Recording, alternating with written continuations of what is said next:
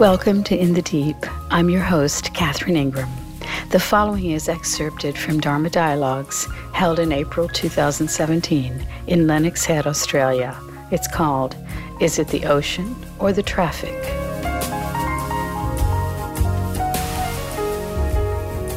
Many years ago, when I first started having sessions in Los Angeles in the something like 1994, I was using a place in Malibu. It was high on a cliff, not far from the ocean. And underneath the cliff was Pacific Coast Highway, which is a busy highway. So sometimes when you were sitting up in the hall that we used, you could hear the ocean, depending on the wind. And sometimes you would hear the traffic. But it was very hard to tell which was which. And I would notice that if I thought it was the traffic, it would be a little agitating. But if I thought it was the ocean, it was like, ah. And it was so ironic, and I saw the irony at the time, that it just depended on my interpretation as to whether it was agitating or not. And it's like that with so many things. From one vantage point, you can tell a story and it can be annoying, right? From another perspective, it can be fine. It could even be beautiful.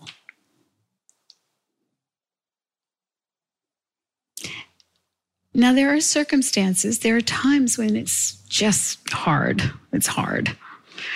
And we have to give it its due. We have to not try to have some sort of Pollyannish interpretation unnecessarily.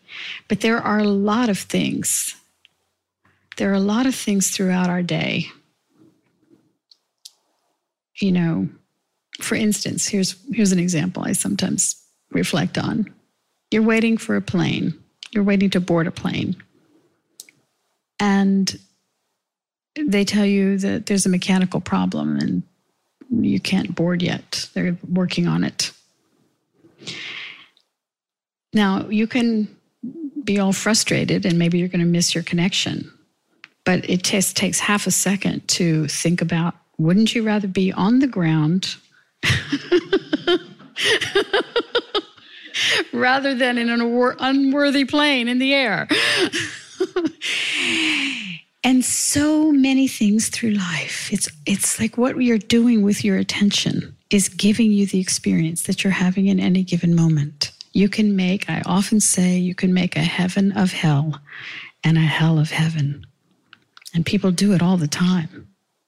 People get all frustrated in circumstances that are really heavenly. How are we using our attention? What is the story you're telling about any given moment?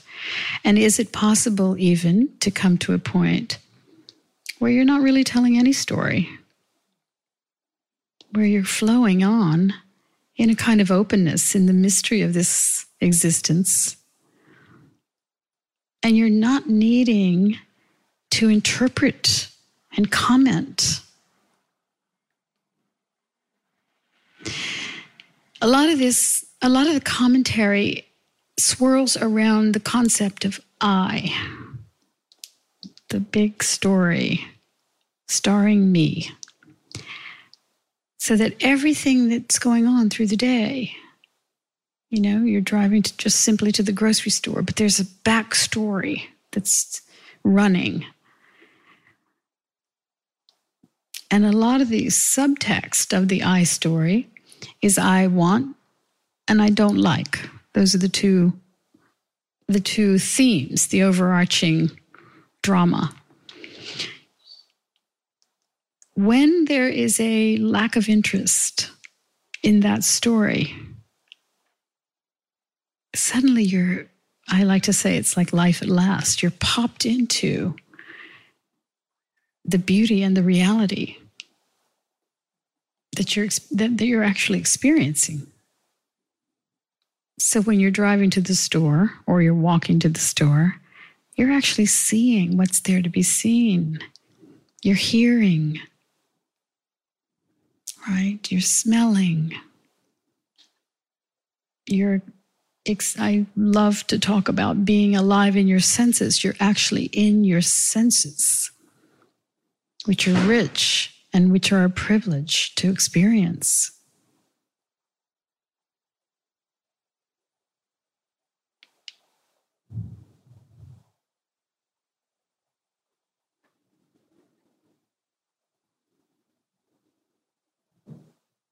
Marianne and I went to a memorial celebration of life on Friday of a friend who had ALS, died of ALS a few weeks ago.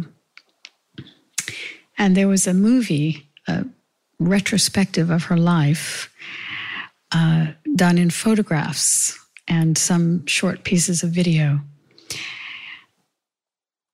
So you see her from the time she's a little toddler and growing up through the years and through her career and through her Dharma search and through her falling in love with the man that she ended up living with, her beloved, until she died, and who cared for her in the last 2 years. And also through the process of the illness, such that it came to the point, as her husband described it, she had no more means of communication. It was coming down to just blinking for yes or no. Yet there were pictures of her and a couple of video clips during that last phase even, when she seemed incredibly joyous and so grateful for the people caring for her. And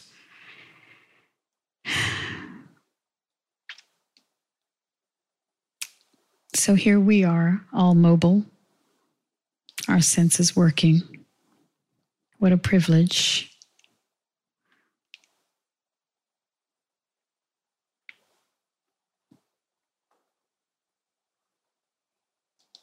And isn't it amazing the way that we can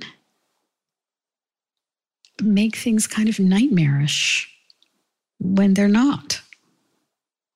All with our interpretation, all with our story, all with what's missing or what should be, or what might have been, or what could happen.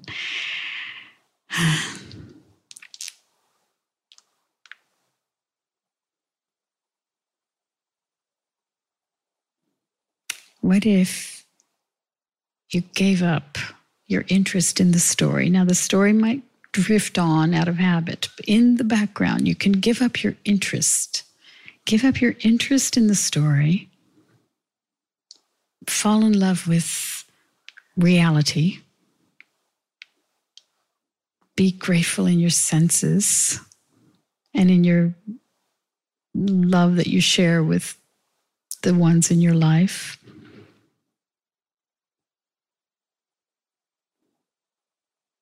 Be, as I am, kind of awestruck by our moment in time, our moment in history here,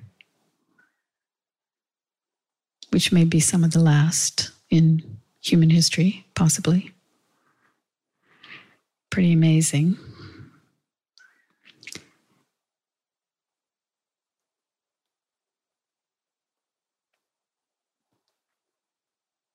And like that, the personal story just fades into the background, kind of becomes really irrelevant. And it's not that you don't have creativity or you don't have things you'd like to do or you don't have plans. It's none of that. That's all a kind of overly transcendent, disconnected view. But it's that it has its proper place, right? You're not just a slave to the I want and I don't like and what if, and, you're not living in obsession.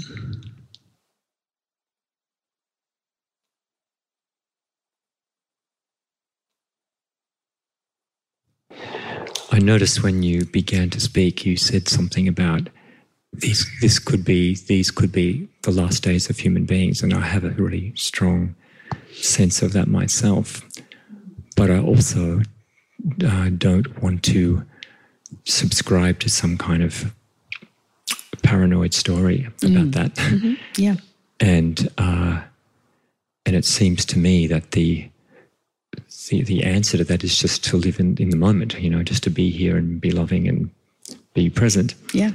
But it is actually extraordinary that to even contemplate that this could be the last days of human beings. Yeah.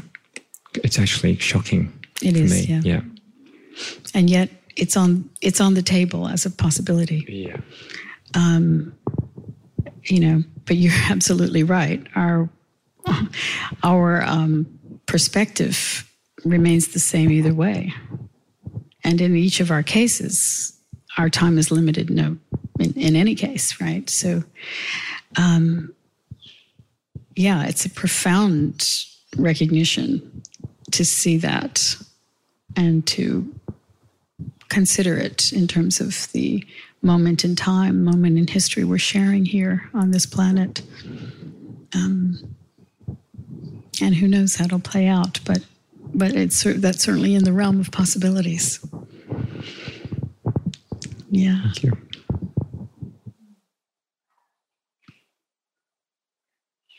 Just grateful to have the opportunity to be in this kind of situation where you have, firstly, it's a beautiful day, which is really nice, which is just so happened today. But I'm fortunate in a way because I don't think I have many of the struggles that others of you may have.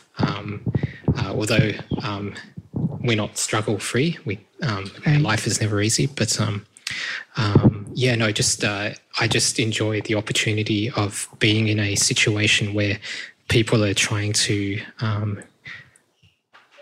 improve their lives, by healing themselves or by increasing their awareness. And I think situations like this are incredibly helpful because you can go home, you can read a self-help book and you can meditate yourself, but this is always like a booster if you come to something like this, I find, and particularly the words you said this morning. It's it just gives you that it reminds you that other people are doing the same thing, and you're not alone, and it reinforces the truth that within yourself. Yeah, so, that's great. So that's what I'm finding. So yeah, thank you. How lovely. Yeah. Yes. Yeah, that is the function, if you will, of a gathering like this, is to and it's to there's an osmotic effect when you're sitting in a group, no matter what it is. If it's even if it's a group hearing a lecture or coming to a concert or going to a movie, even, there's a certain osmosis you feel in the room because we're very feeling animals. We're very sensitive animals. Yeah. So when you come to a room where the osmosis is on a particular frequency of Dharma, of deep, quiet awareness, that's transmitting loud and clear because of the gathering, because of the people in the room. Yeah. It's exactly what I feel. So, yeah. Lovely.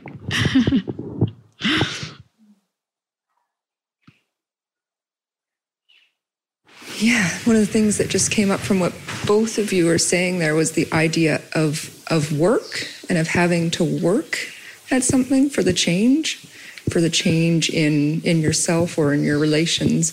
But and I've had, for the first time in the last little while, the experience of things that I've really been wanting to change and trying to do work on to change, and then suddenly something just shifts and it just changed, and I can't pinpoint what it was or what, but it was such a realization that it was this the effortlessness that went into it. And that's similarly what you were talking about with that, just the opening in that moment. And I haven't ever been able to identify the moment. And unfortunately for me as well, I've also been slipping back out of it. I notice it happens, and then it lasts for a certain amount of time, and I notice I'm going back, but just going, so maybe it's not the working at it that needs to happen more. And the working at it feels like such a a burden. Yes. Whereas the allowing it to just happen feels, I don't know, much more expansive and just going of relief, I guess, like a burden's been lifted and going, I don't have to work at this. I can allow it, which Beautiful. Has been major, I guess, for me. Yeah. That's the great news is that the working at it is actually taking you away from it. That working at it is, first of all, it's based on the premise that something's wrong, right? That something needs to be adjusted and changed. And when that is given up, when that thought is given up, then you start relaxing. And it's in the relaxation. It's in the total relaxation, the total whispering of yes, just as I was just describing. Even in my own case, after all these years, I'm still called upon to have to whisper yes in a deeper place, right? And okay, this too. So it is. I will not fight with this, right? And so it's that is the that's the real journey through is in the relaxation. And as you're pointing to, the mystery of how it has happened for you. And there can be a sense of like, okay, what was that? What was the key in that lock that got that open? But in fact, it's not really that. You don't have to go back and figure out what opened in that moment. It's just a complete relaxation in this moment that's required.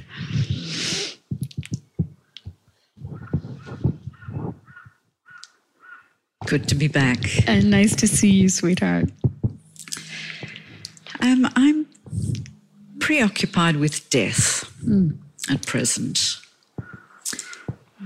and would appreciate some words around that. So a friend died this week and my son's father, is dying in Melbourne with a few days to go.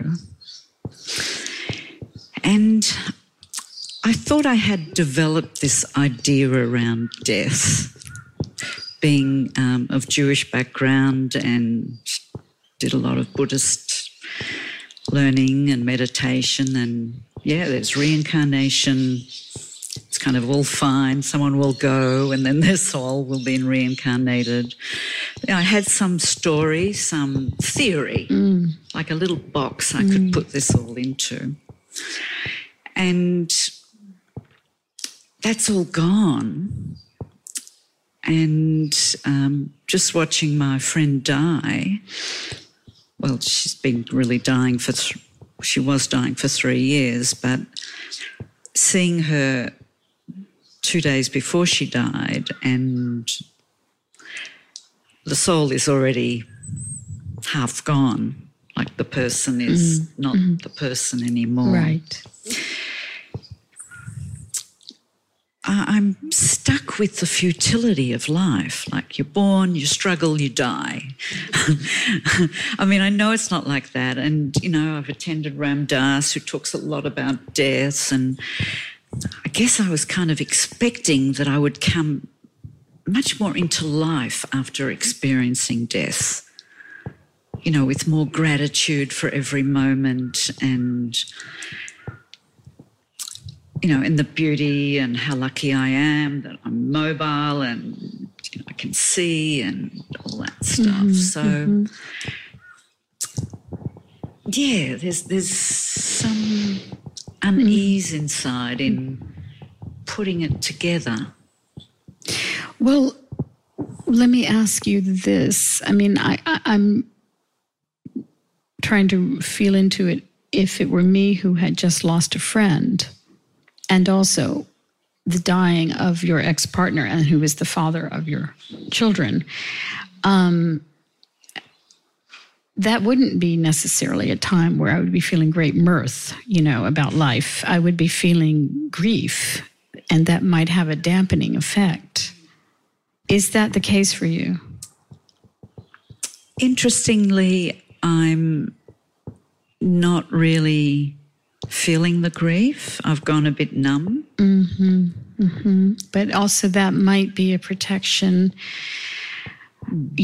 So I guess my impulse is to say to you, this may be phase specific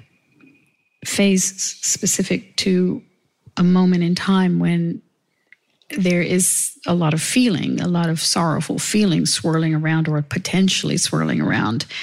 And that this it may be too much to expect that you would then be looking out and, singing What a Wonderful World.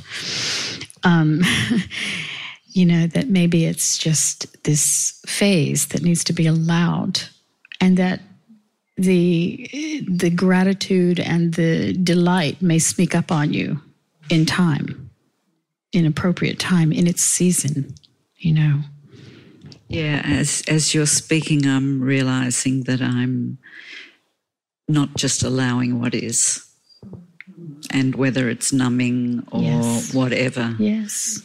Yes. Yeah, I've stopped the busyness. That's cool. But somewhere I'm not, it's like I should, somewhere that I'm putting a story of I should have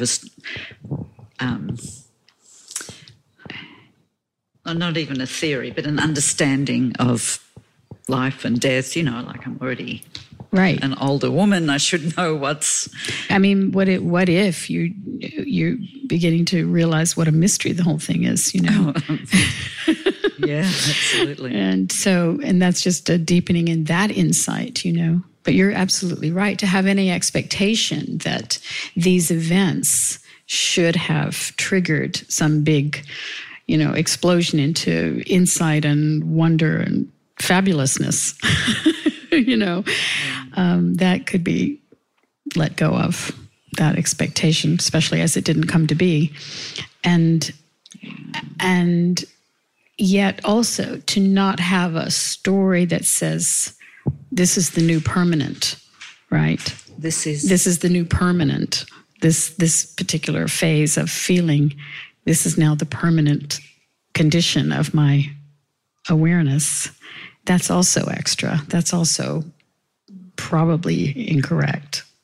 Do you know what I mean? No, I don't quite. Okay. So to not assume that your dampened or neutral feelings that you're experiencing right now are a steady state that's not going to change. It may be that it opens into something you can't at the moment imagine, born of this process, born of this insight, born of this surrender into this happened and I expected to feel one way, I don't, I feel this way, and so be it. So that deep, deep surrender. And then you're just not ever quarreling with the rollout. And I love what you said about the leaving the assumptions about what happens. Having that leave you. Yeah. Well, I didn't choose that. It just happened. Dissolved. Yes, I know exactly. Yeah. Yeah, thank you. That's helpful, just the allowing. And if I wanted to ask you, what are your views around death? Is that okay? Sure. Especially having been a Buddhist. Yeah,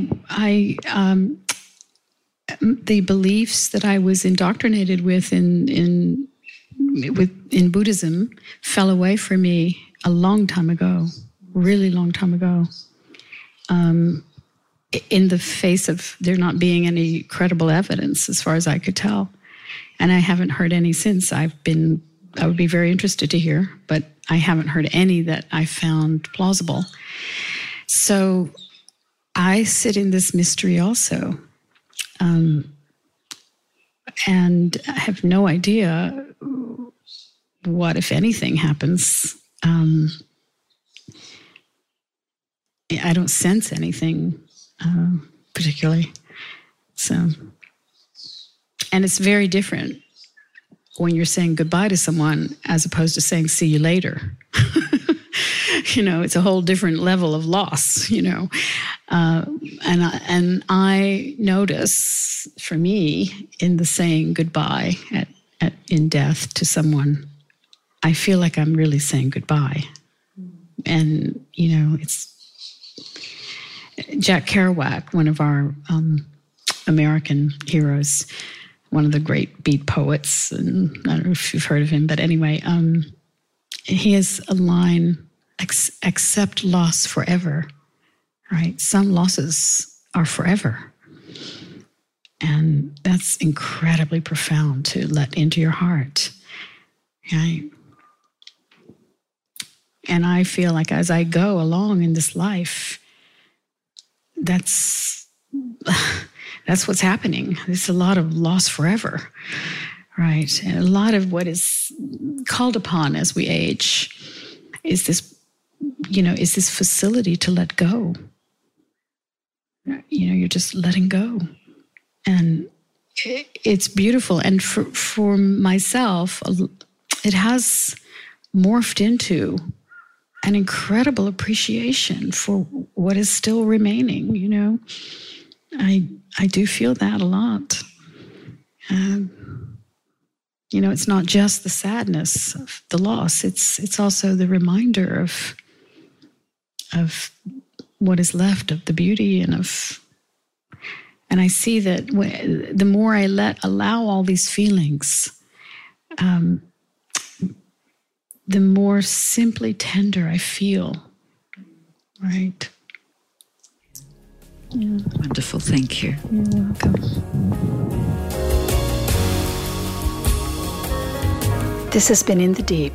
You can find the entire list of In the Deep podcasts at catherineingram.com, where you can also book a private session by phone or Skype, see the schedule for Dharma Dialogues and Retreats, or make a tax-deductible donation in support of this work. Till next time.